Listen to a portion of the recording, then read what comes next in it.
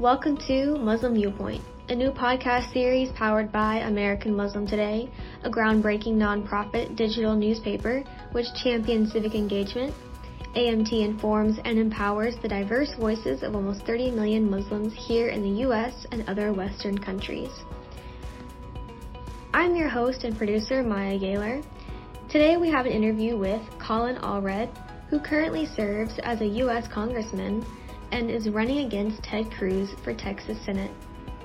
He spoke to our editor-in-chief, Rifat Malik, about his first-hand encounter with the January 6th insurrection and how he plans to do what Beto O'Rourke was unable to do: win a blue seat in a red state.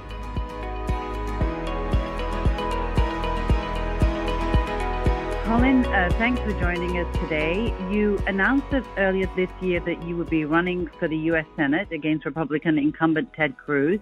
Tell us what motivated you to take this decision. Well, thank you for speaking with me. I think that Texans know that we can't afford 6 more years of Ted Cruz in the Senate, and we know that he's somebody who we can't count on to be there for us in a crisis. But I think we also know that he's somebody who's been one of the most divisive figures in our state and in our country. And at a time when I think it's really critically important that we try and come back together as Texans and as Americans, this is a chance for us to move on from somebody who I think has made our political life and just our life as a community, I think, much more divided. Okay.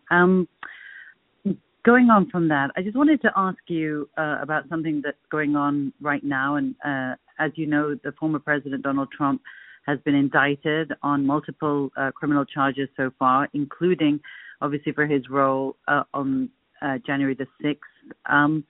As an attorney, I'm sure you're obviously watching this both as an attorney and as a member of Congress. How strong do you think these cases are against him?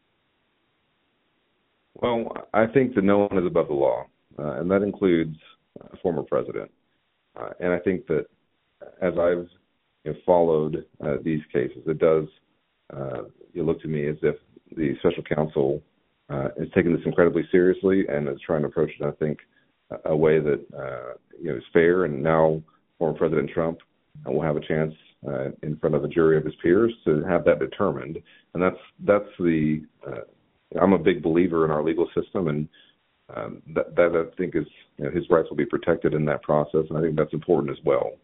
But when we talk about January 6th, I was there. I was on the House floor as the mob was trying to interrupt the proceedings and try and basically overthrow an American presidential election. I think it's incredibly serious and one of the most damaging things in our history, certainly in our modern history. And Ted Cruz had a key role in that.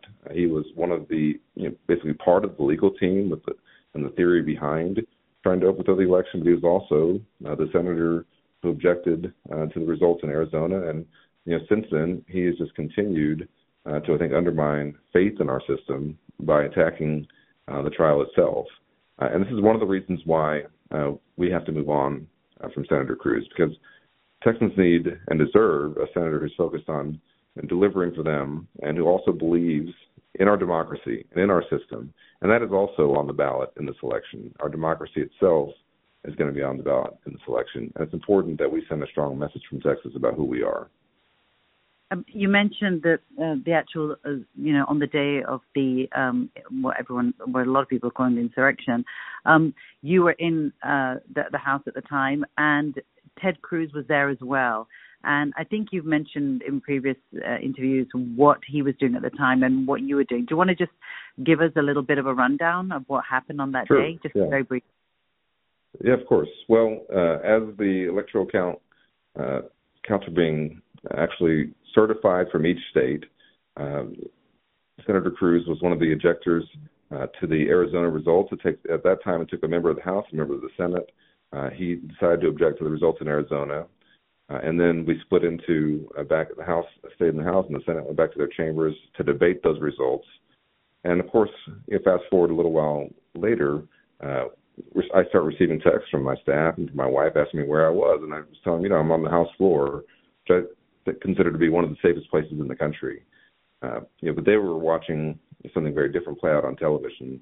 They were seeing, a mob that had breached the Capitol and that was getting closer. And my wife was at home with our not yet 2-year-old son. She was 7 months pregnant at the time, and we had to lock the doors, and it looked like there was no way out. And I sent her a text that I don't think you should have to send in this kind of a job. I never thought I'd have to, saying, whatever happens, I love you. And I took off my suit jacket.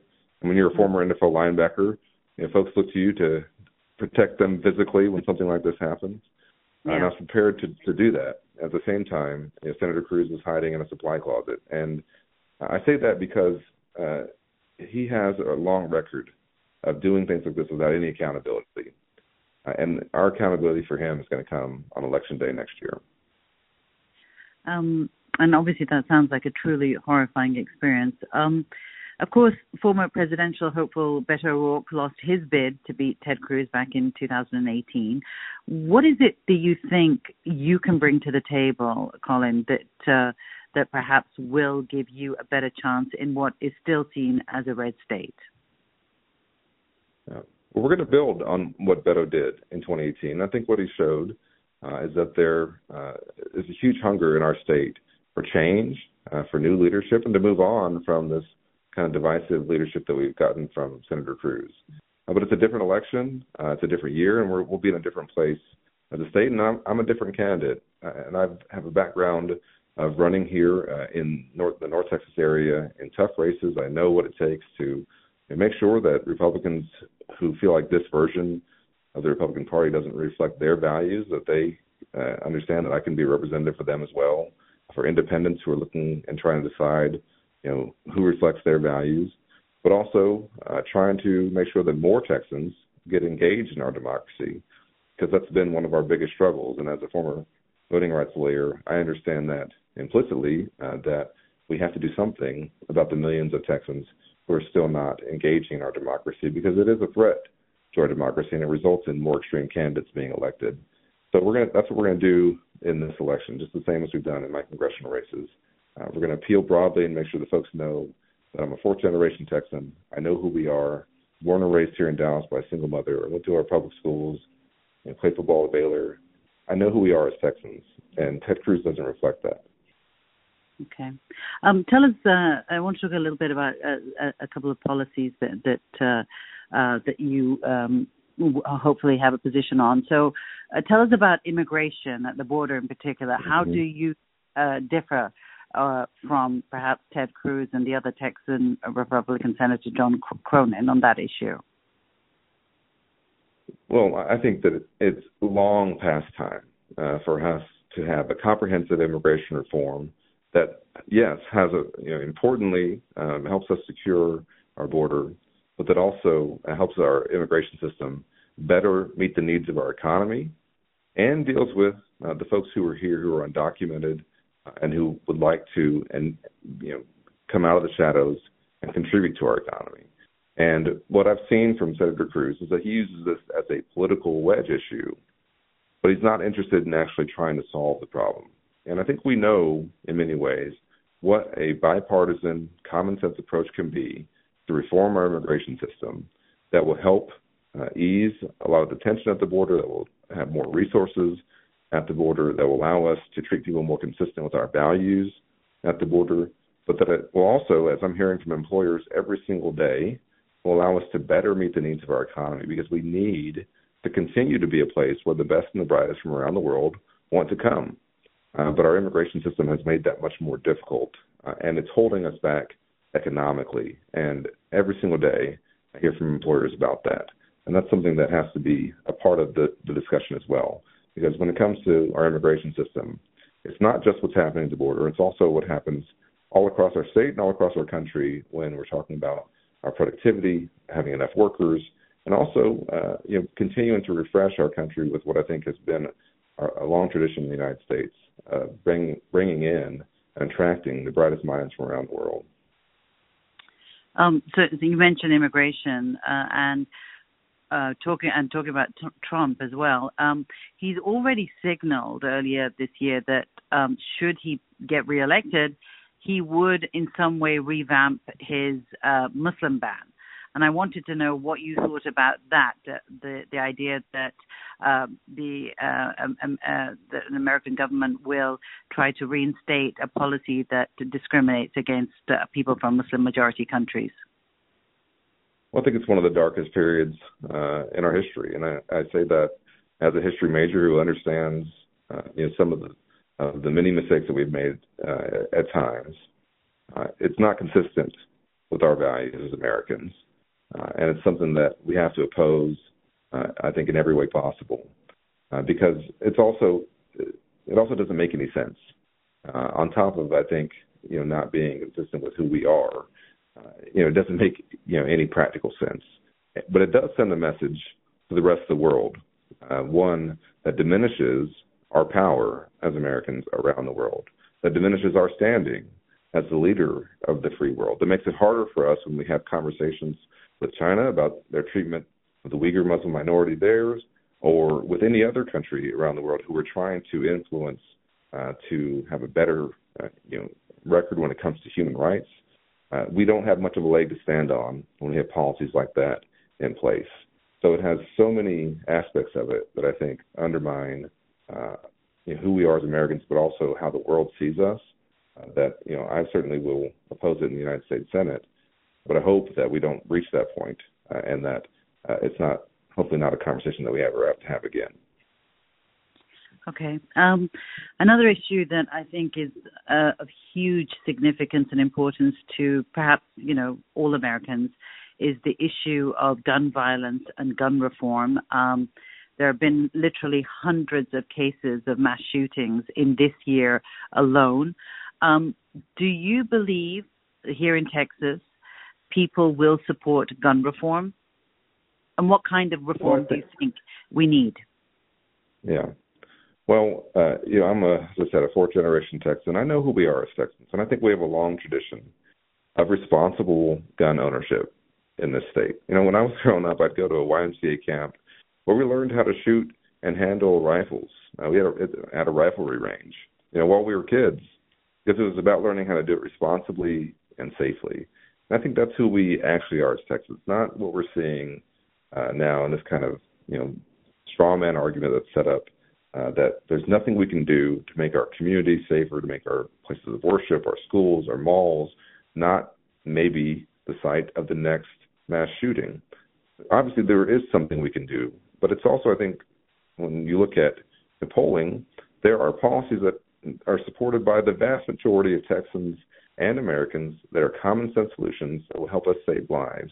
Whereas Ted Cruz wants and has supported unfettered access to guns, even opposing common sense measures like red flag laws and background checks that would keep weapons out of the hands of dangerous folks who shouldn't have them. In the last Congress, Senator Cornyn led, for the first time in 30 years, a meaningful gun reform that allowed us to show some progress and save some lives. And I was proud to be a part of that effort in the House as well. And I think that's more consistent with the Texas that I know, and that's part of why we have to move on from Ted Cruz. Do you believe that the average American needs access to an AR-15 or an AK-47?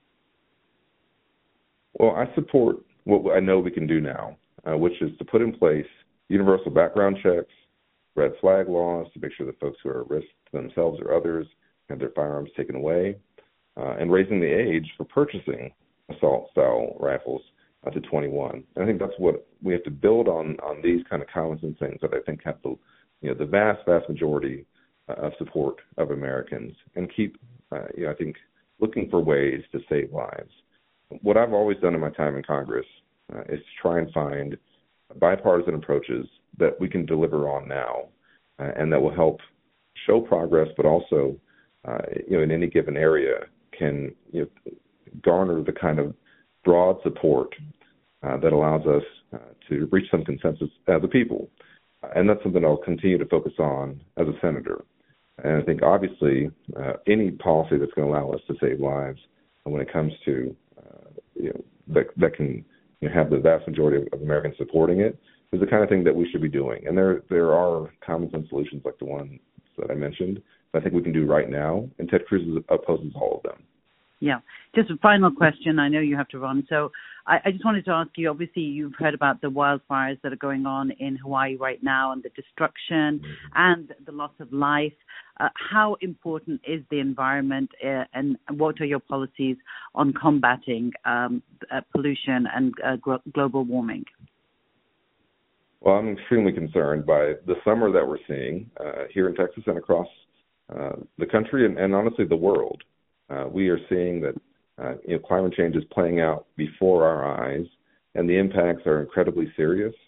They cost billions of dollars and lives, and of course, as we're seeing in Hawaii, can come in places that you would never expect maybe to see it, and that's going to continue to be true. I am proud that in the last Congress we passed the Inflation Reduction Act, which despite its name, also was the largest climate bill in American history. It's going to allow us to reduce our carbon emissions by 30% by 2030, and that is already having an incredibly positive impact in terms of where we're going with our green energy economy here in this state and across the country.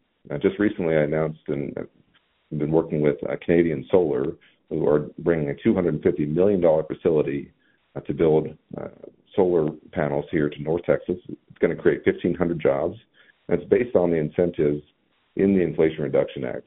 And it's the kind of project that wouldn't have come without that. I had the Norwegian ambassador in my office a few weeks ago telling me that the Europeans are actually upset that they can't compete with us in terms of the benefits that we're offering for green energy and clean energy economy coming to the United States. But Texas is also an energy state, and we always will be one. And I think we have to approach this from an all-of-the-above energy approach. That includes, yes, oil and natural gas and nuclear, but also continues to build on some of the incredible progress that we've made. We're the number one wind energy state in the country. We're number two in solar. Renewable energy has been a really important part of our electric mix, and I think we have to keep building on that. Thank you so much, Colin Allred. I really appreciate your time, and thank you for speaking to our audience. Thank you for joining us this week. Be sure to follow us on Instagram, Twitter, and TikTok at American Muslim Today. If you'd like to read more about this story and access more digital content, feel free to check out our website, AmericanMuslimToday.com. We'll see you next week on The Muslim Viewpoint.